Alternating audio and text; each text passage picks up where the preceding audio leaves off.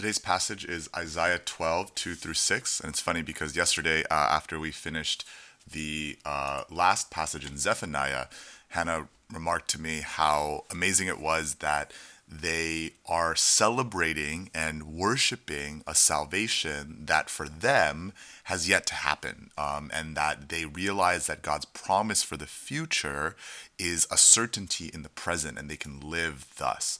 And today's passage, Isaiah 12, we really do see that. Isaiah is prophesying during the time of the Assyrian invasion. It's actually before Zephaniah.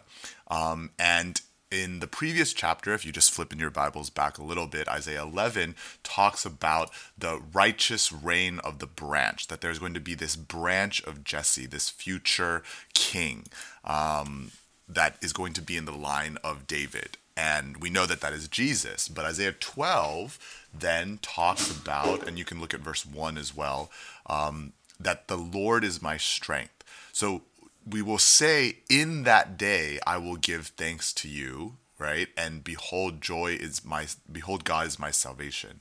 And then with joy, we will give thanks. Now, so this is the almost not yet, or the already not yet, that in God we have salvation, right? We have salvation because Jesus has come and lived and died and risen again and ascended. So we know that our sins are absolved. And yet we are in the not yet, where the fullness of recreation, this world without sin, without strife, without decay or disease or any of these things has not yet come. Jesus has not yet returned. And yet, as we rejoice in the salvation that we see in the incarnation and the cross, we also rejoice in the salvation that we have yet to see in the second coming and in the recreation.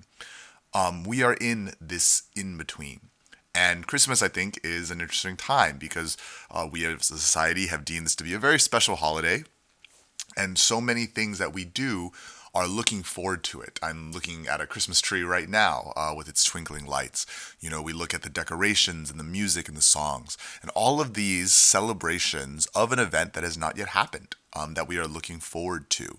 And I think that element there is something to think about and to take heart in, that this is also how we rejoice in our eternity, that in our eternity we have not yet seen or tasted, and yet we can rejoice in it now, prepare for it now, and even enjoy it now and celebrate it now.